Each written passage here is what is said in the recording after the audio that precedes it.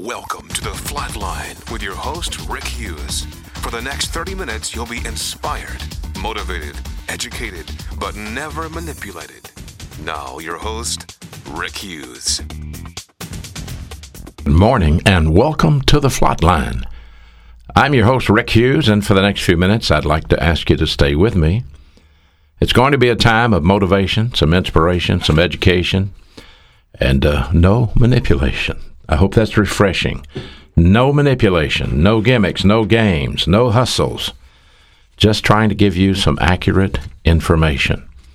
Information that is designed to help you verify as well as identify God's plan for your life. If you're interested, if you want to know that.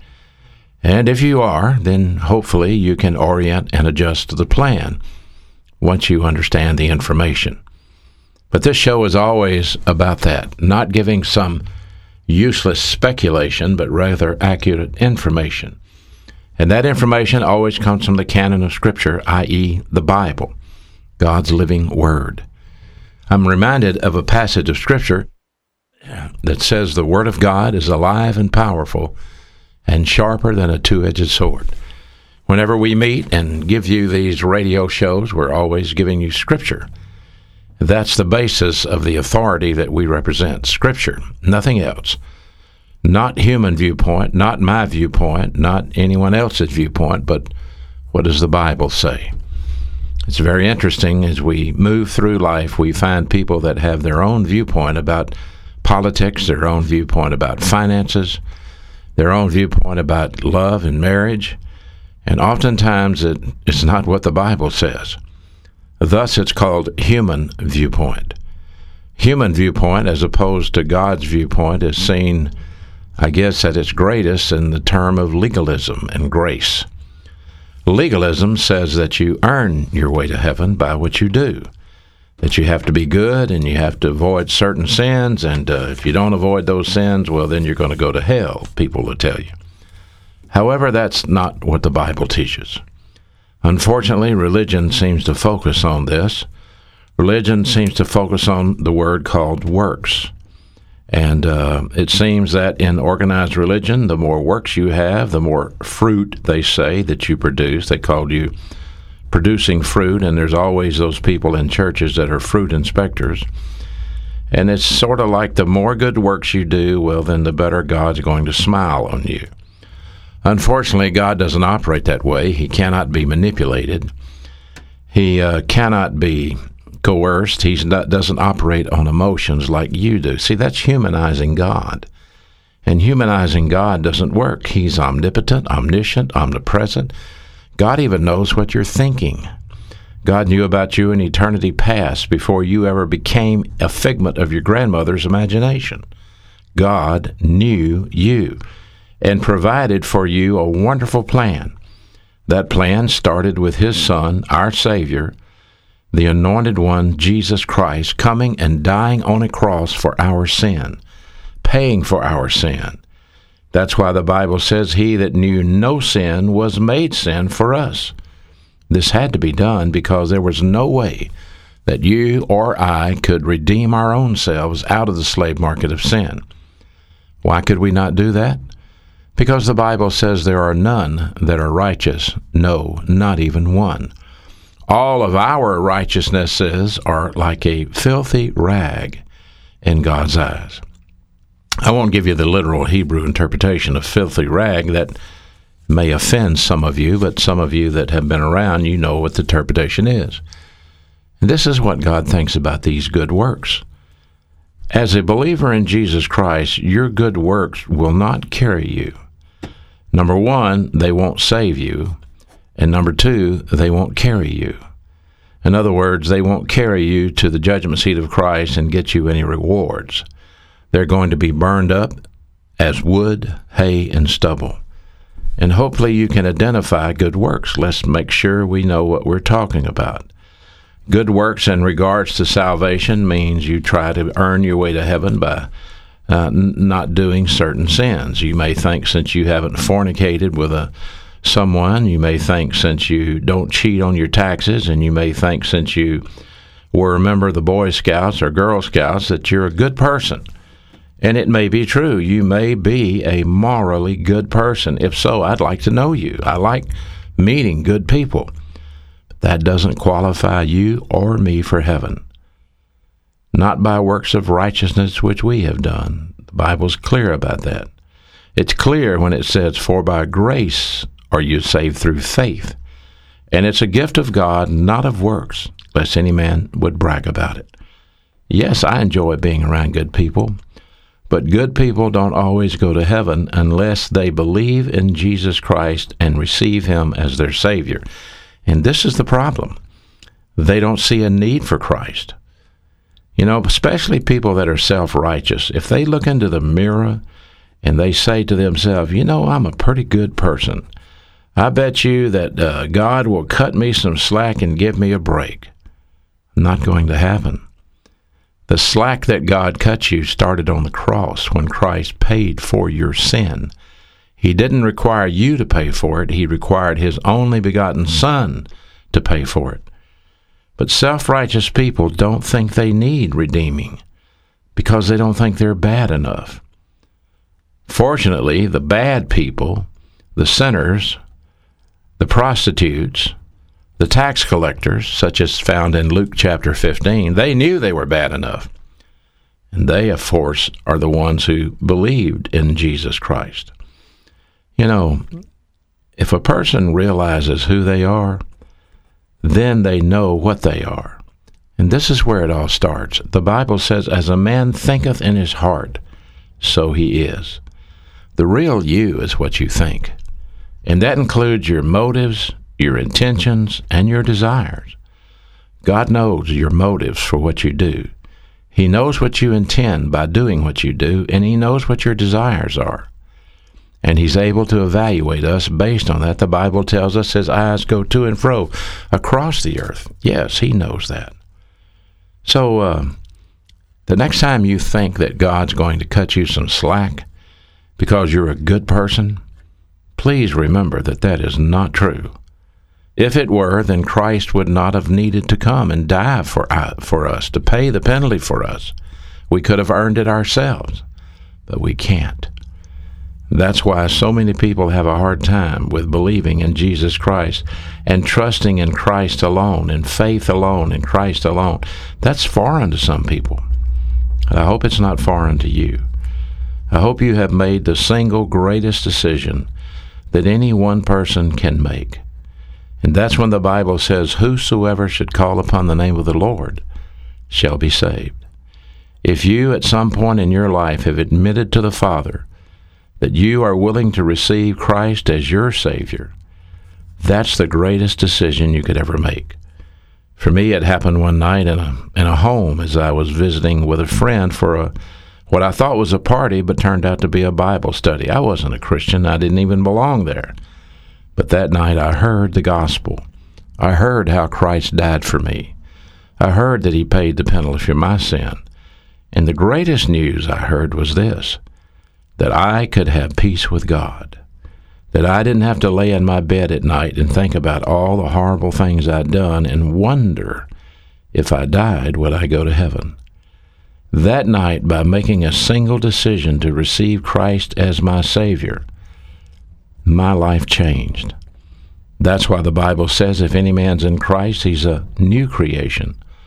Old things are passed away and all things become new. That night for me, I didn't become different on the outside. I mean, I was still the same person if you looked at me. But on the inside, I was transformed. I was given a new life. Spiritually speaking, I was born again. My dead human spirit that was identified with Adam's original sin was born again. And now I had a physical life as well as a spiritual life. And I certainly had to learn how to live the spiritual life. It took me a long time as I wandered around trying to be a, quote, good Christian, listening to what other people told me I should do. Things like, well, you know, good Christians don't do this, and good Christians don't do that, and if you want to be a good Christian, then do what I tell you to do. And it's always weird. It's always funny. I remember one time I purchased a gun, a handgun. This was years ago. And I remember a, quote, good Christian getting offended at that. And he said, well, brother, don't you trust God? And it's ridiculous that people get so absurd about these things. Listen, you trust God and I trust God, but the Bible doesn't say you shall not own a handgun. The Bible doesn't say you shall not take a drink. The Bible doesn't say you shall not dance. The Bible doesn't say you shall not smoke. And yet people come up with all these legislative rules about what they think the Bible says. It may be a shock to you, but it's just as much of a sin for a preacher to eat 2 chickens on Sunday afternoon as it is for the owner of the house to drink 2 beers if you think that's a sin. See what I'm saying? There is a sin, and that sin is called gluttony, and however, that one's always overlooked because we want to go to the bad things. And if you do the bad things, then you can't go to heaven. Unfortunately, that's not true. Bad people do go to heaven every day, and because they have trusted in Jesus Christ as their Savior. They're not good in the eyes of the others who look at them. Pharisees looked at people all the time. They looked down their noses at people all the time. And this is what our Lord was confronted with constantly, the self-righteous, religious Pharisee who thought he was better than everyone else. And they were not. He called them dead men, vipers. He detested these, and not in a way of sinning, I don't mean that, but he detested their self-righteous attitude because they rejected him and rejected everything that he did to identify that he was, in fact, the Messiah. And they plotted to kill him, and eventually they succeeded in having him tried before Pilate. And even though Pilate said, I find nothing wrong with this man, they insisted that he be crucified. I'm thankful that he was crucified because that was God's plan originally from the beginning. It was God's plan. He told the disciples that was God's plan. He warned them that he was going to have to die, and there was not going to be the kingdom they expected to happen. They were going to have to wait for that kingdom, and they were going to have to take up their cross and follow him as well. And that kingdom is yet to come. It's called the millennial kingdom. It is coming. We don't know when, but we know in 1 Thessalonians chapter 4 that he will return and he will resurrect the dead from the grave, and we will be caught up together with him in the clouds, and thus shall we evermore be with the Lord. And I only have one question. If that happened today, would you go? Would you be in heaven? Would you receive a resurrection body? Have you, in fact, trusted Christ as your Savior? Do you even know for sure? Some people say, well, you can't know for sure, Rick. There's no way you could ever know for sure. Oh, yes, there is. Let's go to the Bible. These things are written, 1 John 5, verses 11 through 14. These things are written so that you might know that you have eternal life. He that has the Son has life, and he that hath not the Son of God hath not life. If you have received Jesus Christ as your Savior, you have eternal life. And here's the interesting thing. Christ said, I will never leave you. I will never forsake you. He says in the Bible, my Father which gave them to me is greater than all, and no one is able to pluck them out of my Father's hand. Isn't that amazing? In 2 Timothy 2, the Bible says, even if we believe not, yet God still abides faithful.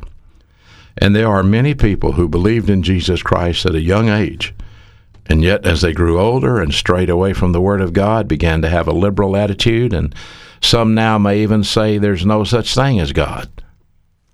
But God hasn't forgotten what they did as a youngster. And they will be in heaven based on their faith in Jesus Christ, even at a young age. You know why? Because in Ephesians 1:13 says they are marked or branded with God's brand. The Bible says when you believe in Jesus Christ, you are sealed until the day of redemption. You know, Satan may steal the cattle. We use this cowboy illustration, cowboy metaphor. Satan may steal the cattle, and he may brand them with his brand. but it'll have to be over the brand of God, and they still belong to God.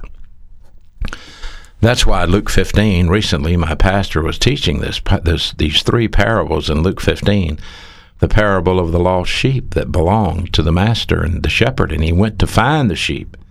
It was his sheep. And the lost coin and the prodigal son. These were all believers who strayed away. And yet the Father looked for them. The Father longed for them. The Lord is never going to disown you. And you might have done some pretty stupid, ridiculous, absurd things, but He has not disowned you. And that's the one great promise you can always count on, even your children. If you evangelized them when they were young, like I did, and you saw your children accept Christ as Savior, like I did, maybe they may walk away from the Lord, like some of mine have. But they still belong to Him. And there's not a day that goes by that you and I can't pray that God would call them back to Himself, that He would convince them and convict them, and that they would seek His face. Yes, they still belong to Him. And we belong to Him.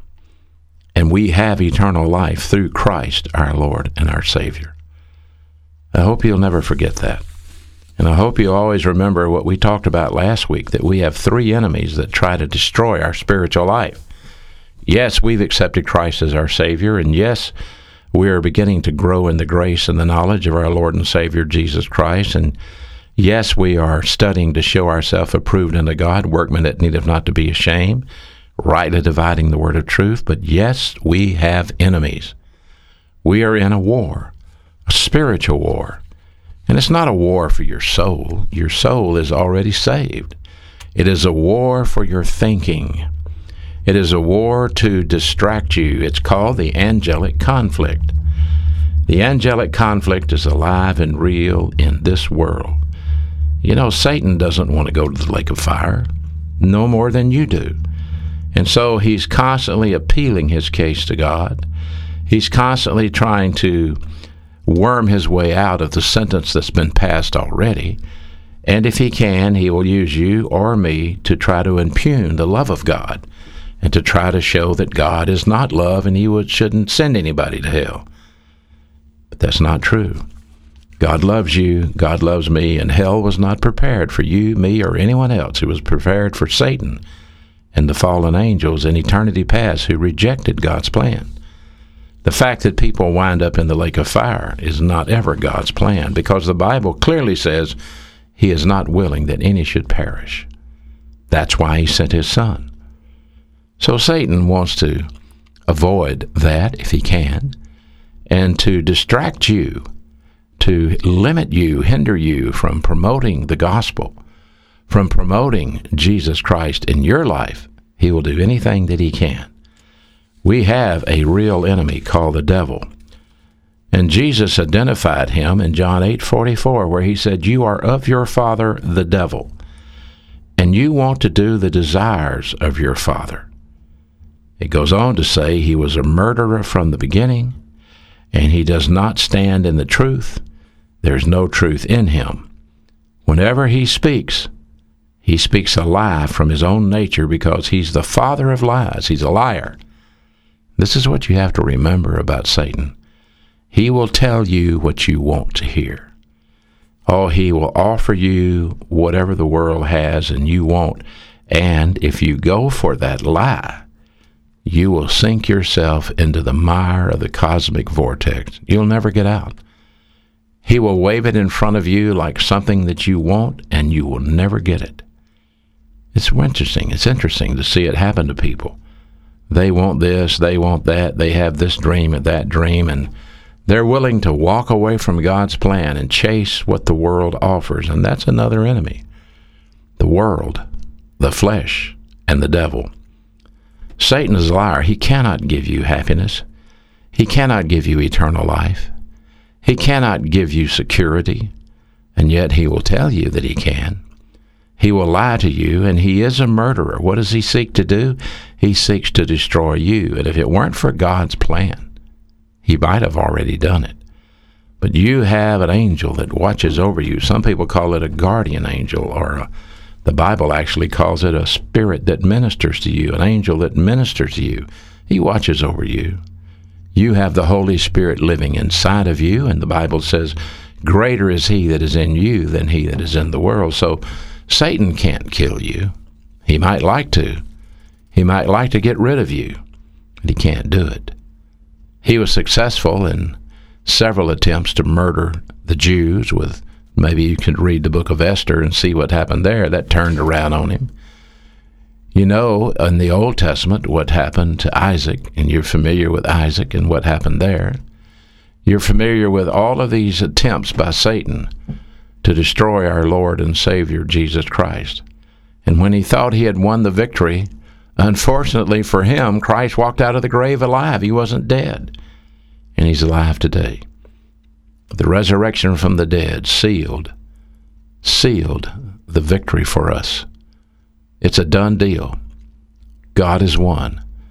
He's won, W-O-N, not O-N-E, W-O-N, and Satan's had it. And so now we just await the shouted order for him to come back and to receive us to himself. But until that happens, he will always oppose us. 1 Thessalonians 2:18, Paul talked about how Satan hindered him from coming to Thessalonica. And Satan can hinder you as well. How does he hinder you? Well, he, like putting the carrot in front of the rabbit, he distracts you. He deceives you. The whole thing is about discouraging you and defeating you in your spiritual life so that he can put off his time in hell. It's headed that way for him. He doesn't want to go there. He wants to use you to get off. And so once you believed in Jesus Christ, that was another nail in the coffin for him. But if he can distract you, maybe, just maybe, you won't be leading anyone else to Christ. And maybe he can delay his time that's coming in the lake of fire. Satan will hinder you any way possible. Recently, I had someone travel with me to an evangelistic event, and I laughed at when they tried to go home, they ran into all kinds of difficulties. And I kidded them about, well, that's what you get for hanging out with me. Satan wasn't happy about that, so he hindered you on your trip home. Anything he could do to frustrate you. This is the God of this world. He is. He's the God of this world. And yet greater is he that is in us than he that is in the world. 2 Corinthians 4:4 says, in whose case the God of this world, there it is, has blinded the minds of the unbelievers so that they might not see the light of the gospel. That's his objective, to put up a smoke screen so that people who have not believed in Jesus Christ don't have the opportunity to do it. And there's so many smoke screens up today in America, it's pitiful. I don't blame some unbelievers for saying, if that's a Christian, I don't want any part of it, because, quite frankly, some of Christianity that you and I see is obnoxious. It doesn't represent God. It's not really what the Bible teaches. And yet the self-righteous, legalist, emotionally carried away, crazy folks seem to be the ones that get all the time on TV and do all the crazy things and supposedly represent God. And they get caught cheating, they get caught stealing, they get caught whatever. And then Satan has a heyday with that. So yes, he is going to hide the gospel. He wants to expose people in the ministry that fail, people in the ministry that do bad things, and they do, because of the old sin nature. He even has his own ministers. You know, the Bible says that. He has his own communion table. The Bible says that. He has his own doctrine. The Bible says that. So Satan is at work, for sure. The world and the flesh, well, they're there. We have a battle with the flesh every day. The Bible clearly says the flesh wars against the spirit and the spirit wars against the flesh, so that we can't do the things we want to do. There's always that temptation. It comes in many different ways, but it's just a temptation. That's all, a temptation. It doesn't become a sin until you act on it. Once you act on it, then it's a sin. But the flesh will send up these little T words, temptation, temptation, temptation. And all you have to do is say no, no, no. But sometimes you might say yes, yes, yes. Does that mean you're not a Christian anymore? It does not mean that at all. No. It means you've sinned. And can you recover from your sin? Yes, you can. You can use problem-solving device number 1, the rebound technique. If we confess our sin, He's faithful and just to forgive us and cleanse us from all unrighteousness. And there's not a day that goes by that you, me, or any other believer doesn't need to use that verse in our life. The world is out there. The flesh is out there. Satan is there. We are commanded in the Bible not to love the world nor the things in the world, because if we love the world, the love of the Father is not in us. The greatest motivation you have in your life to represent God is personal love for Him. That's why 1 John 5:3 says, if you love me, you will obey me, and my mandates are not hard. But how can you love a God you don't know? How can you love a God that you've humanized and you think He's something when He's not? I can tell you something about God. He's sovereignty, He's righteousness, He's justice, He's love. He's omnipotence, omniscience, omnipresence, veracity, immutability. These are some of the character assets of God. I haven't seen Him, and you haven't seen Him, because the Bible says no man can see God and live. But I know this. I know Him because His Holy Spirit lives in me, and His Holy Spirit lives in you if you are a Christian, to convince you of your sin, to show you the truth, and hopefully to guard you as you grow in Christ. God wants you to grow up. God wants you to become a mature believer and represent Jesus Christ in your life. That's why He gives us well-qualified pastors who teach us His Word. And until you find yourself under the ministry of a well-qualified pastor who teaches you God's Word consistently, you will never grow up. You're not going to grow up running down to the bookstore buying some self-help Christian book that some joker's selling for $29.95 or $19.95. That's not the way the plan is. The plan is for you to sit in your church in the privacy of your priesthood and to listen to your pastor teach God's Word that he studied and learned and brings to you. If you're not doing that, you're not growing, no matter what you think. So consider these things. Learn these things, understand these things, and apply them into your life. Until next week, this is your host, Rick Hughes, saying thank you for listening to The Flatline. Thank you for listening to The Flatline with your host, Rick Hughes. If you'd like to contact Rick, please write to him at P.O. Box 100, Cropwell, Alabama 35054. Or online at www.rickhughesministries.org.